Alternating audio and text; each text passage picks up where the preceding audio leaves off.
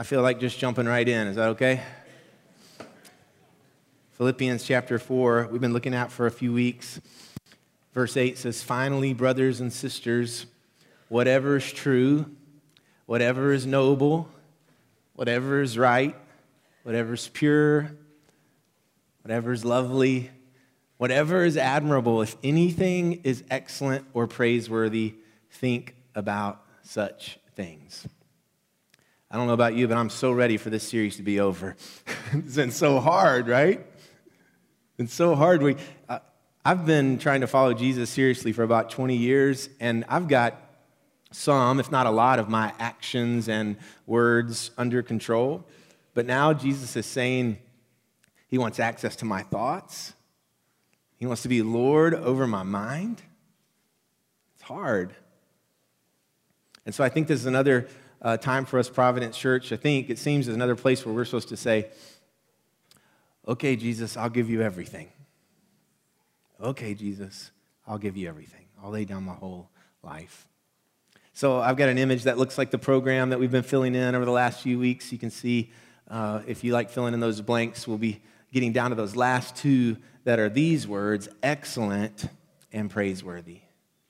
Excellent and praiseworthy.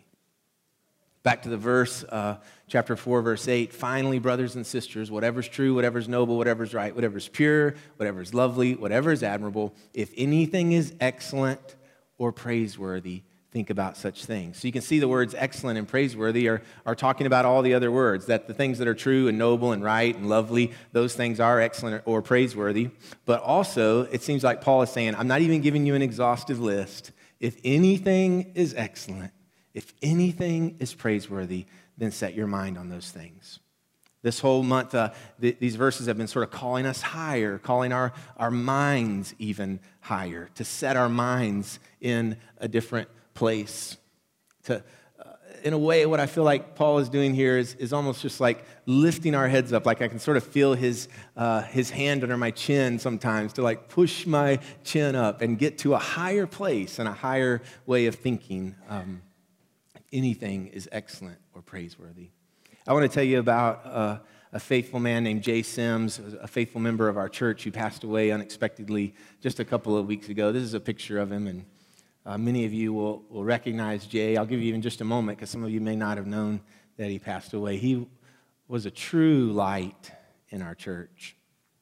And the reason that many of you might recognize his face without even knowing his name is because Jay served communion every week. How many of you guys can remember Jay serving you communion? Look around. Oh, my gosh. And Jay had this very unique and memorable way, a deliberate way of serving communion. So here's how we do that. If you're new with this, we'll take a piece of bread and we put it in your hand, and your hands are kind of right here, so the bread goes in your hand and you dip it in the cup. But here's what Jay would do. He would break off the bread and he would put the bread right here. And so when you came forward to communion, whether you wanted to or not, you had to lift your head up to see the bread. And guess what was right behind the bread? Jay's face. And you had to look at Jay. You had to look him in the eyes. And this is what Jay would say. He had the same thing he said to every person. He would say, "This is the body of Christ broken for you." On Christmas Eve, we had this one service that was just totally packed out. The room was full. I mean, like every seat was taken. We had 2 overflow rooms. We had people standing on the sides of the room. And so after I finished my sermon, there wasn't even a seat for me to go back to, so I just kind of made my way around. I found myself in the sound booth in the back, standing up high. Communion was going on, and I noticed that we had 6 lines of communion, and 5 of the lines were kind of finishing up, moving slowly. And there was this one line right over here that I promise you, there were like 200 people that were still yet to come through communion. And this is a major problem. Like, this is going to affect Mount Juliet traffic patterns. This is my job, right? And so I have to confess, I looked down, and you know what I saw? Jay holding bread up in front of everybody.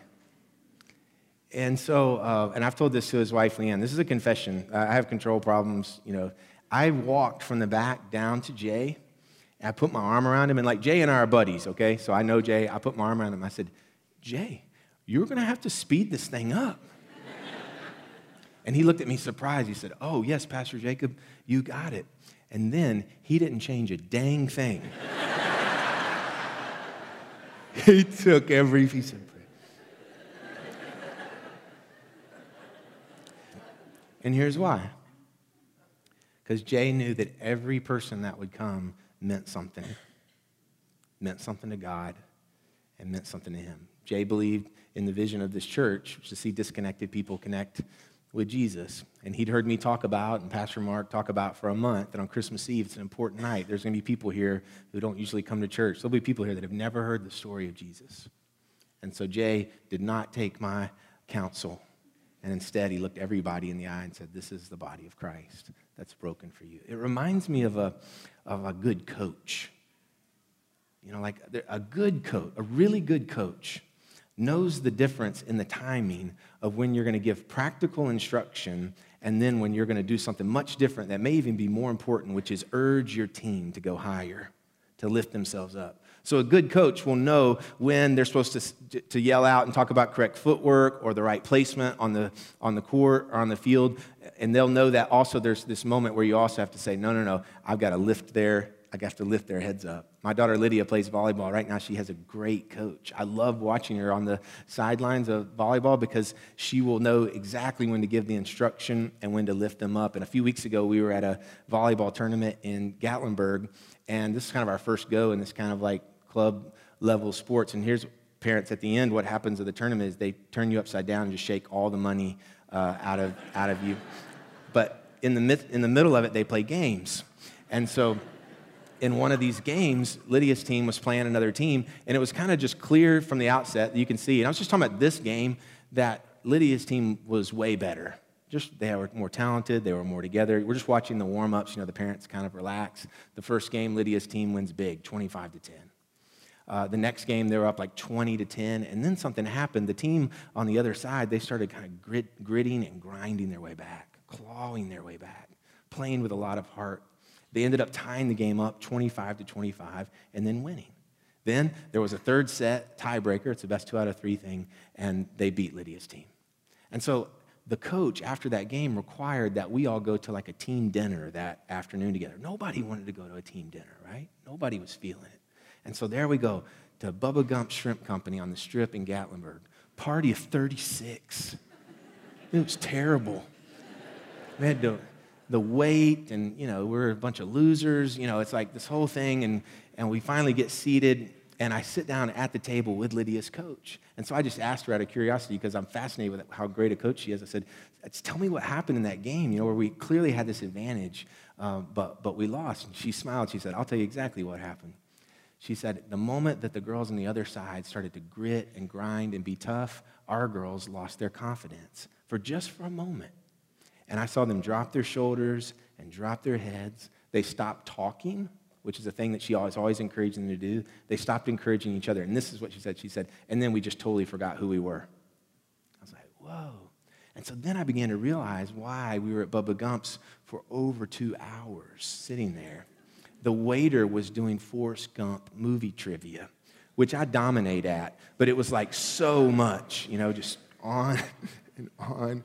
And then I realized that she was going to sit at that table until those girls remembered who they were. And it happened. As the longer they were there, they remembered their 14-year-old girls, and that nobody really remembers later who won or lost in a Gatlinburg tournament except some loser dad who has nothing else to hold on to, in his sports career.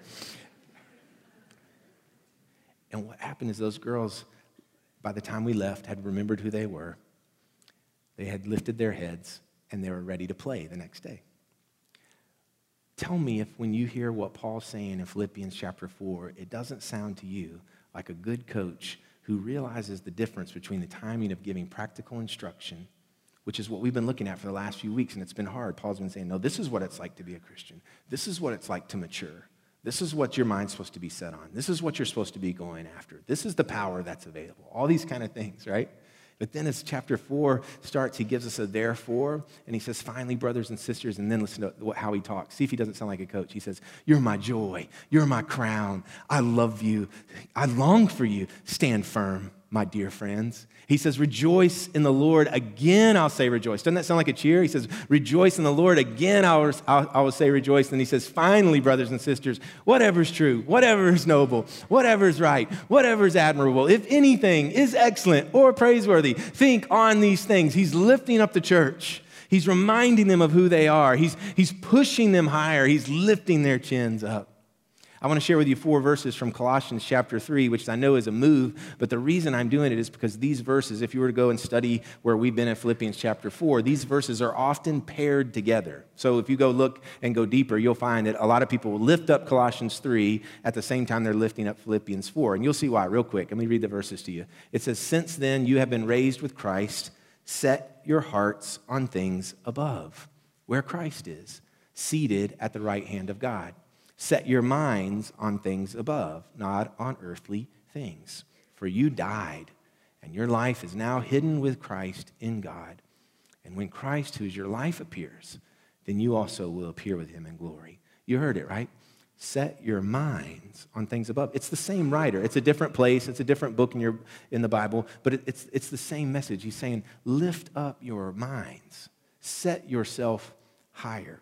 So why can I lift my head up? Here's what we learn from Colossians chapter 3. Why? Christ has been raised. It's a big deal.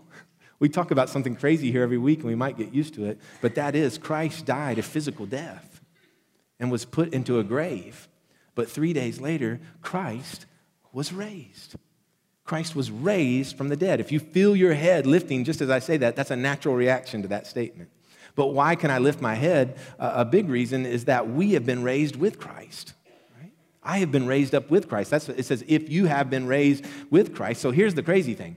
We believe that the resurrection of Christ happened with a real person in a real time in a real place. I know this is a crazy belief, and if you're not there yet, that's okay. I'm just kind of telling you what Christians believe, that we believe Jesus actually died and that he was resurrected on a real day in history in a real place, which means that's a real event, a real historical event. But what Christians believe is we also believe that it's a sort of cosmic universal event. And what that means is that what happened 2,000 years ago with Jesus' resurrection means something for every person in this room. That it actually means something for you. Christ was raised. Amazing. That is the universal cosmic event of all time. But we believe that we have been raised with Christ. And so that means if you're at a low point today, you can be raised. That means if you're at the lowest point in your life, which may sound dramatic, but that may be somebody here today, you can be raised. I had somebody at the 8 o'clock service stop me after the 8 o'clock and they said, I came on Thursday night and I heard you say, if you're at a low point in your life, you could be raised. And he said, I didn't hear anything else you said that night, but it gave me a hope to get through the weekend. And he said, I came to the 8 o'clock service the first opportunity I could to see what the other stuff you said was. Christ has been raised. You have been raised. Some of you will say to me, but you don't know what I've done. Or I have people say to me, I've done the unforgivable stuff. And what I would say to you is, there is nothing that you have done that is more powerful than what Jesus did on the cross. So you can't put yourself in that spot. And so the resurrection is real, and it's real for you. Why can I lift my head? Listen to this verse. It is crazy. This is what Paul says in Colossians chapter 3. He says, when Christ appears, I will appear with him in glory. I'll say it again. He actually says, when Christ, who is my life, appears, I will appear with him in glory. I don't know exactly what that looks like or exactly what that means, but what it is saying is that Christians not only believe there was an event a long time ago with a real Jesus in a real time and a real place that gives us access to power, but there's actually another day that's coming in a real time and a real place with the same real Jesus when he will appear in glory, and we will appear with him in glory. On Monday, I got a phone call in the middle of the day. I was in the church office, and it was from a number I hadn't seen in a long time, an old friend from Murfreesboro where I used to serve as a youth pastor. And he called me to tell me that Brandon, this boy who'd been in my youth group when I was a youth pastor for 8 years there, that he had died. It took my breath away. Brandon was this beautiful, red-headed soccer player boy. He was super shy. He didn't talk much, but I taught him to play the guitar in the basement of the First Methodist church an hour or so before Bible study on Wednesday nights. But what else I had to do on Monday? All the same stuff that I always have to do on Monday. And so it was like it went in my brain, but I immediately had to go to an appointment, and then another appointment, and then another appointment. And then I got home from work, and I had to take one of my daughters to physical therapy, volleyball, and I had to take her there. I took her there, and then as soon as I got home, Rachel was getting home from work, and she's carrying all these groceries, and she's like, click list. She's really excited about the click list thing right now. So she brings all these groceries in, and we start making dinner, and she starts air frying French fries, which fries that have been air fried are nowhere near as good as fries that have been actually fried, like in grease and whatever you fry them in and oil. And I'm going to tell you the reason they're not as good, because they've been fried in air. And that is not a thing. People are like, these are good. They're not. They're not that good at all. And so then she gives me these hot dogs and tells me, I didn't know I was grilling hot dogs, but here I am. I'm walking out into the dark with a plate full of hot dogs, and I forgot to even turn the light on. And so I get my hot dogs on the grill, and I get the grill started, and I'm standing out there in the dark. I have 7 or 8 minutes, and then I groaned out loud. And I cried because Brandon died. This hard world. You'll have to forgive me. I've had to say this a few times. So it's like, this cruel world. I don't understand. I don't understand everything that happens. I don't always understand what God is up to. Why can I lift up my head?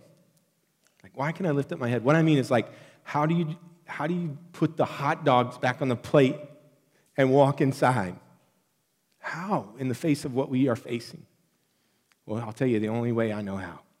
When Christ, who is my life, appears, I will appear with him in glory.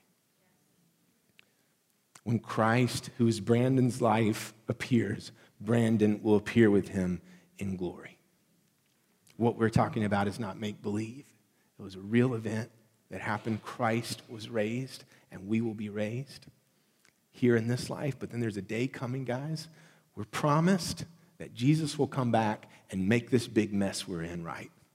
And he's not just going to take us up and zoom us up to heaven. It says he's coming back to where we are, and he's bringing heaven with him. He's going to appear in the sky in glory, and we are going to appear with him. I have no idea what that looks like.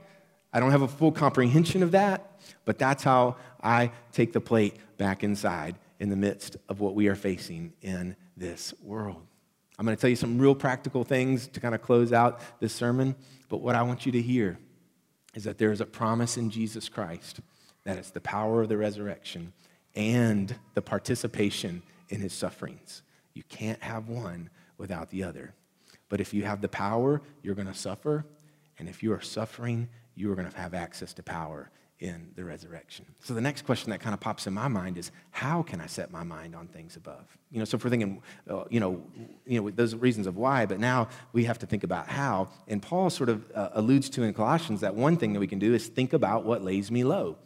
So what Paul does in Colossians is he shifts from being the pumping up kind of coach to say, when Christ appears, you'll appear with him in glory, to say, and I've got some more practical instruction. That's what happens, right? Lydia's coach on the next morning of the tournament, she had to say, here's what you guys did wrong. Here's what we're going to work on. That's just sort of how that works. And so I want you to think about what lays you low. This is just sort of practical. Use your mind to think about what takes your mind from up here to down here. So does watching hours and hours of news lift you up? I'm just asking. Right? Does clicking every notification that comes across your phone take your mind up to a higher place? Does binge watching for 7 hours some Netflix show take your mind to a higher place? Look, I'm not saying, some of you are like, yeah, it does. I feel really relaxed. I'm saying that's awesome. But what I want you to do is think. Use your brain and ask yourself, what lifts me up and what takes me low? Does talking to that person who drains you for 30 minutes every day before you leave the office take your mind to a higher place or to a lower place?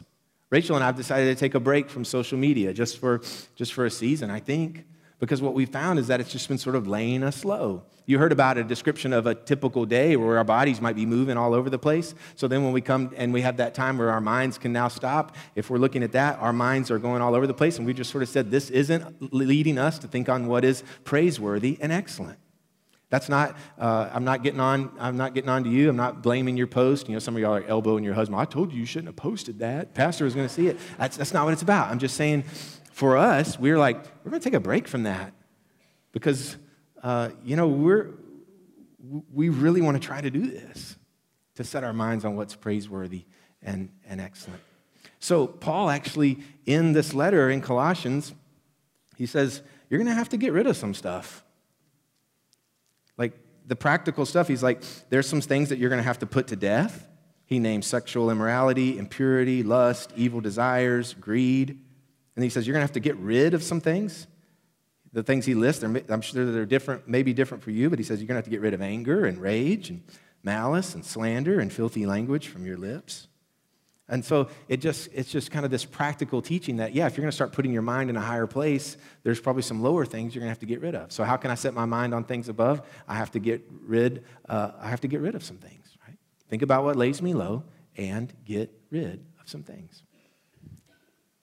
And then kind of one more thing that I want us to think about, and how can I set my mind on things above? I have a really long sentence, maybe my longest sentence ever for your program notes, but it's this.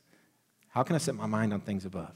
Seek to live a regular, disciplined life in prayer, in the scriptures, in worship, in service, and in community. Seek to live a regular, disciplined life in prayer, in the scriptures, in worship, in service, and in community. This is not a flashy sentence, okay? This is, do you want to grow up? Do you want to grow up in Christ? It's just some practical thing. When people join the church, I know you see people join the church here, we ask them a question. Will you seek God, welcome people, offer Christ, and respond by serving? You know what we're asking them to do? To seek to live a life where they're in prayer, in the scriptures, in worship, in service, and in community. And this is for everybody. On Thursday night, we had an 88-year-old lady who just moved to this community join the church. And Pastor Mark had her down on the floor, and it was such a powerful moment. And she said, I'm home now, right? And he asked her that question, and she said, 88 years old, she's like, I'm going to do this. I'm going to try to live into this way of life. But what was cool is after the service in the lobby, a little boy who's 8 years old named Hunter came up to me, and he said, I want to do that. And we went in the prayer room, we talked, and he prayed to receive Jesus as his Lord and Savior. And I said to him, to an 8-year-old, I said, okay, Hunter, this is awesome, man. When Christ appears, you're going to appear with him. But I said, now we got some stuff we're going to need to do together, okay? We're going to pray together, read the scriptures, worship together, be in service and in community. And so this is just sort of like, if I was a coach, I'd saying, okay, this is what we got to do, guys. Here's the right footwork, Here's the placement on the court. What I mean by that kind of regular disciplined life is there are powerful things that can happen in that. So the one-time event is cool. Like, I believe that somebody's life can be changed one time coming to worship. I had a guy recently, he's 20 years old. He was here for our first week of the Brave, Strong, Known, Love series. He was sitting right back there in the back, and he said, God spoke to me in that. He said he began to cry, a 20-year-old guy, and he said, God came and changed my life in that moment. One time. That's really cool. There's the potential for that to happen, but if you say, I'm going to come to worship every week, I guarantee you your life will change. And it's not because you're going to hear a timely sermon or we'll have the right song that day. It's because week after week after week after week after week, you will be setting your mind. I'm going to set my mind on Christ. I'm going to set my heart on things above. So like if you go to a small group once, which is an amazing ministry of our church, or say Care Night, if you go to that once, probably nothing's going to happen. But if you were to stay in for like 3 years, you'll start thinking differently. The scriptures are an amazing thing. They're living and active. There could be a scripture I read today that just kind of comes into your heart and does something. It's really cool. But if you said, I'm going to read the scriptures every day, in 20 years, your brain will work differently because you'll be setting yourself on it time after time after time. You'll start setting your heart on the things above and setting your mind on the things above. So I hope is just a gentle invitation. In the midst of this series, we said, we want to grow up. We want to mature. We want to go to this place. We want to go deeper.